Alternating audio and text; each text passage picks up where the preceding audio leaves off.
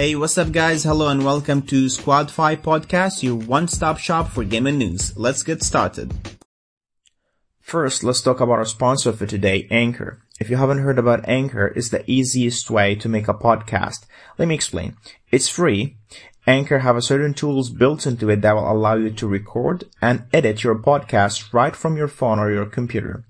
Anchor will also distribute your podcast for you so it can be heard on Spotify, Apple Podcasts, and many more. You can make money right from the get-go from your podcast with no minimum listenership. It's everything you need to make a podcast in one place. So go ahead, download the free app or go to anchor.fm to get started. Fortnite added a new Batman Zero skin, not to be confused with the existing Batman skins. Batman Zero has more rugged look to him, tougher edges to him compared to the previous skins, and one of his sleeves is torn off to unveil Batman's triceps. Hitman 3 gets a new trailer for its upcoming Pride DLC, announcing it will launch later this month and bring several new additions to the game. Check out the Instagram page to see the trailer.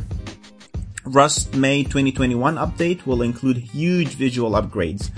Facebunch has officially confirmed that Rust's upcoming visual update will be the biggest to date. The exact details regarding the visual update has not been confirmed yet, but Facebunch did say that more information will be posted on their blog May 6th.